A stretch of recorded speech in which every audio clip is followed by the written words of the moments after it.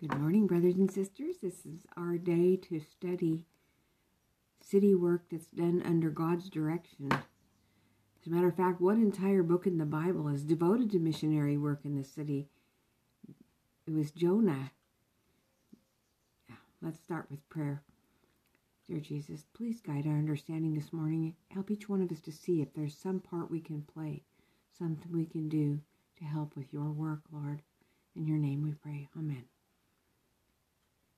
Opening up to the book of Jonah, chapter 1, verses 1 to 3.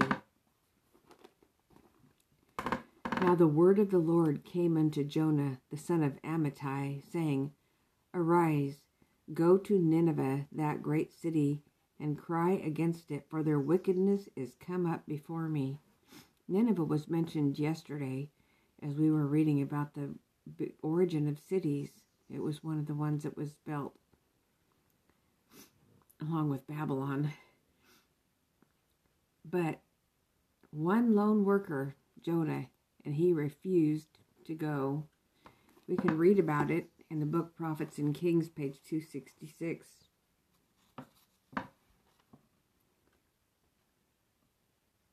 The instrument chosen for this work was the prophet Jonah, the son of Amittai. To him came the word of the Lord, Arise, go to Nineveh, that great city, and cry against it, for their wickedness is come up before me. As the prophet thought of the difficulties and seeming impossibilities of this commission, he was tempted to question the wisdom of the call. From a human viewpoint, it seemed as if nothing could be gained by proclaiming such a message in that proud city. He forgot for the moment that God whom he served was all-wise and all-powerful. While he hesitated, still doubting, Satan overwhelmed him with discouragement. Isn't that what happens if we doubt and hesitate? The prophet was seized with a great dread, and he rose up to flee into Tarshish. Going to Joppa and finding there a ship ready to sail, he paid the fare thereof and went down into it to go with them. He's running from God. In the charge given him, Jonah had been entrusted with a heavy responsibility, yet he who had bidden him go was able to sustain his servant and grant him success. Had the prophet obeyed unquestioningly, he would have been spared many bitter experiences and would have been blessed abundantly. Yet, in the hour of Jonah's despair, the Lord did not desert him. Through a series of trials and strange providences, the prophet's confidence in God and in his infinite power to save was to be revived. Let's read in Jonah chapter 1, verses 4 to 17. I think, I'm not sure if we're going to read about that here, about the history of Nineveh, but I will wait and see if we do read about it. If we don't, I'll add some more to it towards the end.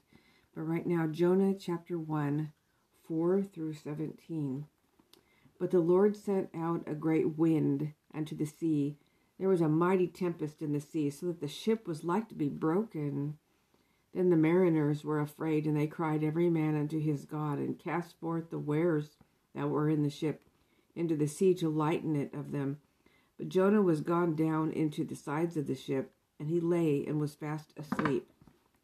So the shipmaster came to him and said unto him, What meanest thou, O sleeper?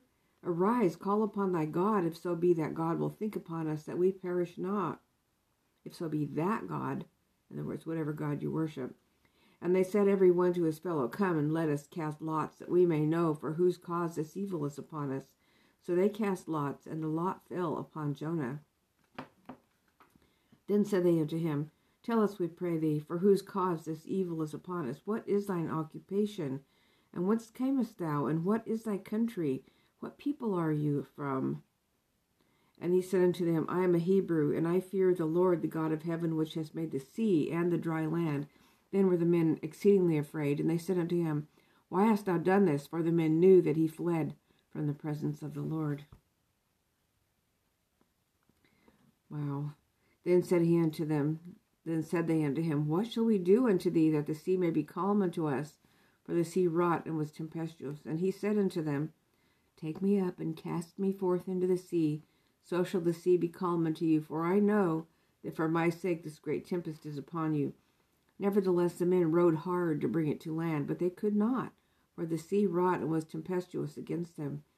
Wherefore they cried unto the Lord and said, We beseech thee, O Lord, we beseech thee, let us not perish for this man's life, and lay not upon us innocent blood, for thou, O Lord, hast done as it pleased thee.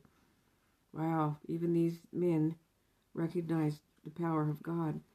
So they took up Jonah, and they cast him forth into the sea, and the sea ceased from her raging. Then the men feared the Lord exceedingly, and offered a sacrifice unto the Lord, and made vows. Now the Lord had prepared a great fish to swallow up Jonah, and Jonah was in the belly of the fish 3 days and 3 nights. That's what Jesus referred to that, didn't he? God had prepared a fish to save Jonah. Going back to our book, Prophets and Kings, 267 and 268, if when the call first came to him, if Jonah had stopped to consider calmly, he might have known how foolish would be any effort on his part to escape responsibility placed on him. But not for long was he permitted to go on undisturbed in his mad flight. The Lord sent out a great wind into the sea, and there was a mighty tempest in the sea, so that the ship was like to be broken.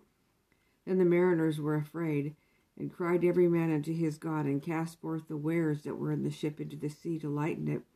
But Jonah was gone down into the sides of the ship, and he lay there, he was fast asleep. As the mariners were beseeching their heathen gods for help, the master of the ship, distressed beyond measure, sought out Jonah and said, What meanest thou, O sleeper? Arise, call upon thy God. If so be that God will think upon us, that we perish not. But the prayers of the man who had turned aside from the path of duty brought no help. The mariners, impressed with the thought that the strange violence of the storm betokened the anger of their gods, they proposed as a last resort the casting of lots, that we may know, they said, for whose cause this evil is upon us. So they cast lots, and the lot fell upon Jonah. Then said they unto him, Tell us, we pray thee, for whose cause this evil is upon us? What is thine occupation, and whence comest thou? What is thy country, and of what people art thou?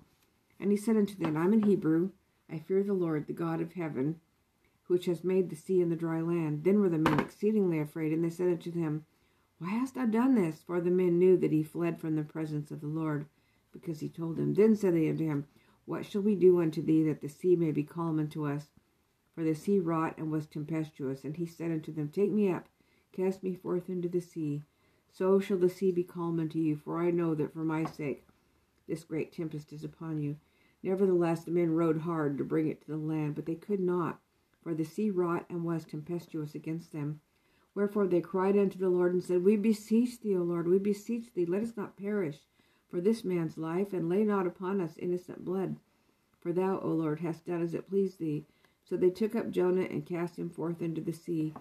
And the sea ceased from her raging. Then the men feared the Lord exceedingly, and offered a sacrifice unto the Lord, and made vows. Now the Lord had prepared a great fish to swallow up Jonah, and Jonah was in the belly of the fish 3 days and 3 nights. Then Jonah prayed unto the Lord his God out of the fish's belly. Now talk about a prayer of great importunity. I cried by reason of mine affliction unto the Lord, and he heard me. Out of the belly of hell cried I, and thou heardst my voice. So there's a prayer if you want to go read Jonah's prayer. Jonah 2, 1 through 9. I realize we read some of those verses twice. Sorry about that. Okay. Then Jonah prayed unto the Lord his God out of the fish's belly, and said, I cried by reason of mine affliction unto the Lord, and he heard me. Out of the belly of hell cried I, and thou heardst my voice. For thou hast cast me into the deep in the midst of the sea, and the floods compassed me about. All thy billows and thy waves passed over me. Then said I am cast out of thy sight, yet I will look again toward thy holy temple. Now that's faith. The waters compassed me about, even to the soul. The depth closed me round about. The weeds were wrapped about my head. I went down to the bottom of the mountains. The earth with her bars was about me forever. Yet hast thou brought up my life from corruption, O Lord my God. When my soul fainted within me, I remembered the Lord, and my prayer came in unto thee into thy holy temple. They that observe lying vanities forsake their own mercy, but I will sacrifice unto thee with a voice of thanksgiving. I will pay that I have vowed. Salvation is of the Lord. And as soon as he said that, and he submitted, I will pay that I have vowed. Salvation is of the Lord. The Lord spoke to the fish, and it vomited Jonah out upon the dry land, and he was going to get another chance to do what he was supposed to do. In his strange prison, just think about that. You know, the further down the fish would go, the more the water pressure would press upon it. But of course, the fish had oxygen in its lungs, and I guess that somehow Jonah had air. The Lord provided for him somehow. I almost wondered, I mean, there's been times I wondered if Jonah died down there and then prayed to the Lord before he died, and the Lord had the fish spit him out and it brought him back. I don't know. Maybe that's a silly thought, but because Jesus referred to Jonah's experience to be compared with his own experience. Maybe that's what I was thinking about it, but I don't know. In his strange prison, Jonah learned 5 fundamental principles underlying all successful missionary efforts in great cities. Prophets and Kings, page 269. At last, Jonah had learned that salvation belongs to the Lord. With penitence and a recognition of the saving grace of God came deliverance. He was released from the perils of the mighty deep and was cast upon the dry land. What are those 5 principles that Jonah learned? Number 1, prayer must ascend into God's temple, Jonah 2:7. When my soul fainted, I remembered the Lord, and my prayer came in unto thee into thine holy temple. We pray to God in God's temple in heaven. Number 2, they that observe lying vanities forsake their own mercy. If we observe lying vanities, we forsake the Lord. He's our mercy. Number 3, sacrifice with a voice of thanksgiving. Jonah 2:9. He says, I will sacrifice unto thee with a voice of thanksgiving. You pay all your vows. Number 4, Jonah 2:9. I will pay that I have vowed. He promised he would pay what he vowed. And number 5, salvation is of the Lord. Jonah 2:9. Salvation is of the Lord. That's it. Jonah 2:10. When Jonah learned these lessons, he was ready for city work. So number 10, and the Lord spake to the fish, and it vomited out Jonah upon the dry land. I wonder if he was green like bile. He would make quite a sight, wouldn't he, walking around? Jonah 2:10. When Jonah learned these lessons, he was ready for work in the city. Jonah 3:1-4. The word of the Lord came to Jonah a second time. Arise, go unto Nineveh, that great city, and preach unto it the preaching that I bid thee.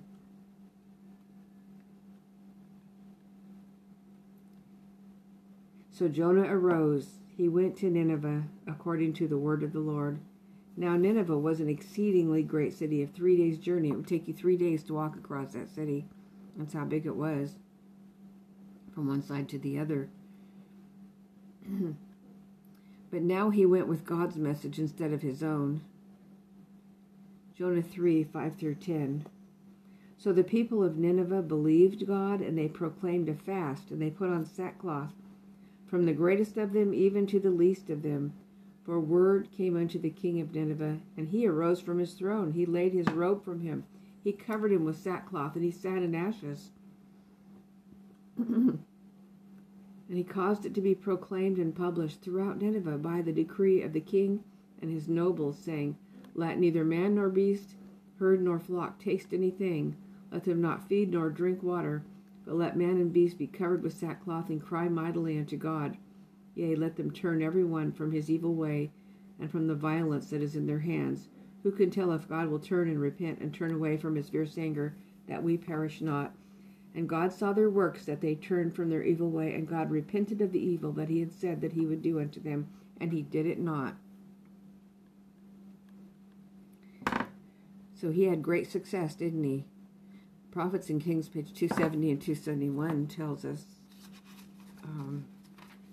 that as Jonah entered the city, he began at once to cry against it, the message, Yet 40 days, Nineveh shall be overthrown. From street to street he went, sounding the note of warning. 40 days. Now there's that number 40 again. Isn't that interesting? That number is used so much. The message was not in vain. The cry that rang through the streets of the godless city was passed from lip to lip until all the inhabitants had heard the startling announcement. The Spirit of God pressed the message home to every heart and caused multitudes to tremble because of their sins and to repent in deep humiliation. The people of Nineveh believed God, and they proclaimed a fast. They put sackcloth on everyone. The words came to the king of Nineveh, and he arose and he proclaimed it. As king and nobles and the common people, the high and the low, repented at the preaching of Jonah, they united in crying to the God of heaven. His mercy was granted them. He saw their works, that they turned from their evil way, and God repented or changed his mind. That's what it means. So he changed his mind, that he had said that he would do unto them, and he did it not. Their doom was averted. The God of Israel was exalted and honored throughout the heathen world, and his law was revered. Not until many years later was Nineveh to fall a prey to the surrounding nations through forgetfulness of God and through boastful pride. So they recovered many years of peace, didn't they, by being obedient. When Jonah learned of God's purpose to spare the city that, notwithstanding its wickedness, had been led to repent in sackcloth and ashes, he should have been the first to rejoice because of God's amazing grace. But instead, he allowed his mind to dwell upon the possibility of his being regarded as a false prophet, jealous of his reputation. He lost sight of the infinitely greater value of the souls in that wretched city. The compassion shown by God toward the repentant Ninevites displeased Jonah exceedingly, and he was very angry. Was not this my saying, he inquired of the Lord, when I was yet in my country? Therefore I fled before unto Tarshish, for I knew that thou art gracious, God, and merciful, slow to anger, of great kindness, and repented thee of the evil. Once more he yielded to his inclination to question and doubt, and once more he was overwhelmed with discouragement. Oh my, Jonah, Jonah. The 5 principles have lost none of their power. And let's read our last reference, Prophets and Kings 274 and 275. The men of Nineveh, he declared, shall rise in judgment with this generation and shall condemn it. Well, I'm going to go back one paragraph here so it makes it more clear. Christ, during his earthly ministry, referred to the good wrought by the preaching of Jonah in Nineveh. He compared the inhabitants of that heathen center with the professed people of God in his day, the Jews. The men of Nineveh, he declared, shall rise in judgment with this generation and shall condemn it, because they repented at the preaching of Jonas, and behold, a greater than Jonas is here. Into the busy world, filled with the din of commerce and the altercation of trade, where men were trying to get all they could for self, Christ had come, and above the confusion his voice, like the trump of God, was heard. What shall it profit a man if he shall gain the whole world and lose his own soul? What shall a man give in exchange for his soul?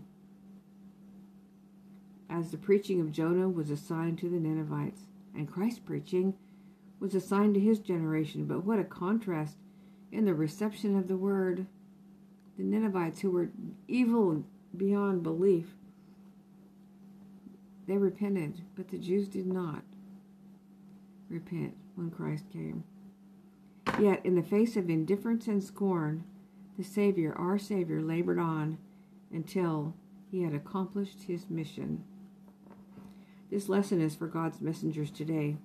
When the cities of the nation, and this is what our take out from it, when the cities of the nation are as verily in need of a knowledge of the attributes and purposes of the true God, as were the Ninevites of old. People today don't know the true God. Boy, I want to tell you, there's more to that statement. They don't know him. Christ's ambassadors are to point men to the nobler world, which has largely been lost sight of. According to the teaching of the Holy Scriptures, the only city that will endure is the city whose builder and maker is God. The rest of the cities on this planet are going to go down. With the eye of faith, man may behold the threshold of heaven, flushed with God's living glory. Through his ministering servants, the Lord Jesus is calling upon us to strive with all men, strive with sanctified ambition to secure the immortal inheritance. We want that immortal inheritance. He urges us to lay up treasure beside the throne of God. Now I want to tell you about Nineveh. Remember how the Jews hated the Samaritans and how that was like one of the worst insults they could give. They gave Jesus, "You're a Samaritan," and you have a devil, as they threw that insult at him. The Ninevites were even looked down upon even worse because of their cruelty. They were known to skin people alive and impale them on a pole. That means that the pole or the spike would go through their anus, up through their alimentary canal and come out their mouth or the top of their head. And they would do that to them and stake them to the ground, peel them alive, peel the skin off while they were alive, and flay them. They did some things that I can't even remember any of the other things. That there was many things that they did that were just horrifying, and their cruelty was known. And so that Jonah, first of all, would it be safe for him to go over there and preach anything in their streets by himself alone? And second of all, he hated them because of what they had done to maybe even people that he knew. They were known for their cruelty. And I suppose you could look that up. History of the Ninevites on the internet. Just about everything's there these days. And he didn't want to go and save them. They deserved to die for the things that they did. And yet they repented. So you just never know. You can't tell by looking at somebody whether they'll repent or not. We just got to sow beside all waters. For Jesus has paid the debt for every sin that everyone has ever committed. We're predestinated to heaven if we'll accept that. If we'll accept it. Nevertheless, you can get off the bus anytime you want to. You don't have to go to the destination that He has made for you. He has given us free will. Let me summarize really quickly what we've learned today. This entire book of Jonah is devoted to missionary work in a great city. He was the only worker, just one worker, and he refused to go, which was kind of amazing. Get on a ship and run away from God. God prepared a fish to save Jonah, and Jonah had to learn a lesson there. In his strange prison, he learned 5 principles underlying all successful missionary efforts in great cities. These principles are for us to remember today if we do any work in a city. Prayer has to ascend into God's temple. They that observe lying vanities forsake their own mercy. So if we're observing any lying vanities, we've got to let those go. We have to sacrifice with a voice of thanksgiving and pay all our vows, and remember that salvation is of the Lord. When Jonah learned those lessons, he was ready for city work. He then went with God's message instead of his own message, because his own message would have been one of anger and retribution, wouldn't it? And he wanted to see them destroyed. But great success followed. And those 5 principles have lost none of their power. God wants us to work in the cities. There's references that you can look up on that subject if you want to find ways to do that. I remember there used to be vans that were in the city that would help people take their blood pressure, take their weight, do things, maybe help them, pray with them. But you don't see van work much anymore, do you? I used to donate to the van work in New York City and San Francisco. I don't think there's anyone doing that now, which is kind of sad. Let's close with prayer today, brothers and sisters, and realize that we are in the end times. And time is going to go by very quickly, much quickly, more quickly than we know. We have little time to prepare, especially when you consider how hard it is to change a habit and how it is to change your character. With the help of the Lord, we can do it. Let's pray that we can do it together. Dear Jesus, I pray for those who are here with me today and for myself, for I am in greatest need as anybody, maybe greater. You know what it is that each one of us is born with, our inherited and cultivated tendencies that we need to fight against. And we pray for strength, Lord, to have the victory in these areas, for you have given us your righteousness if we'll accept it. Thank you, Jesus. Help us to receive it today. In your name we pray. Amen. Thank you for being with me, brothers and sisters. God bless you today. May you just go forth and seek how to be a blessing to everyone around you and an encouragement.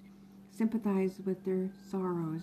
Rejoice with their rejoicings. Take care. I'll see you in the morning. Tomorrow morning we'll be studying what Christ and the apostles did as city missionaries.